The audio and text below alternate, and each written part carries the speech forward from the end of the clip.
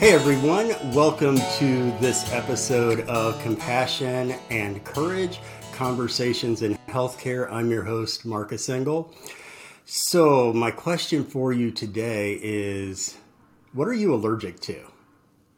I always find that this is kind of an interesting, groundbreaking, not groundbreaking, but icebreaker question. What are you allergic to?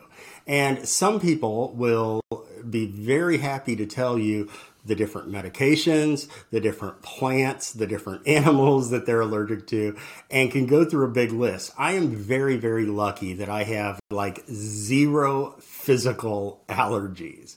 I've hardly ever had any type of allergic reaction to much of anything. I feel very, very blessed in that way. However, I am allergic to something, and that something is a state of being, and it's a word. And that word is victim. That word is victim. So when I was in my early 20s, I worked with the state on traffic safety issues, and I also got to work with a lot of other people who were like me, who were victimized through the crime of DWI, driving while intoxicated. And I remember being at a meeting one time with other folks like myself and parents of children who were deceased, and brothers and sisters and everybody. You think of how many people have been lost to this horrible crime of driving while intoxicated, how many people have been maimed and traumatic brain injuries, et cetera, et cetera. And everybody went around the room and they were to say if they were a victim or not, whether they had directly been affected by the crime of drunk driving. And I remember everybody went around and it came to me, yes, I'm a victim. And a few people after me, somebody turned and said, I'm a survivor. I'm a survivor. And when I heard someone say, I'm a survivor, it clicked kind of in my heart, in my brain.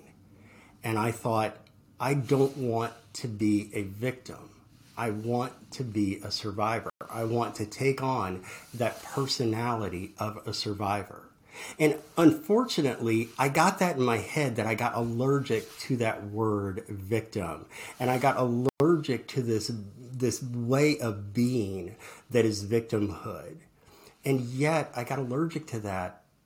But at the same time, people are still victimized, right? You don't have to look very far to find people in our society who have been victimized. Look at your neighbors, look at your friends, look around your own family members.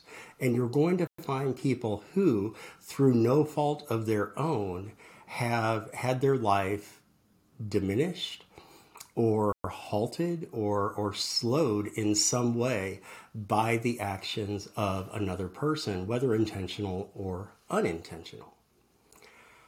To me, the idea of being a victim means that I don't have any power. And as a survivor, it shows that I still do have power. I don't ever want to say that if you are a victim, that you shouldn't be. You should be allergic to that word like me. No.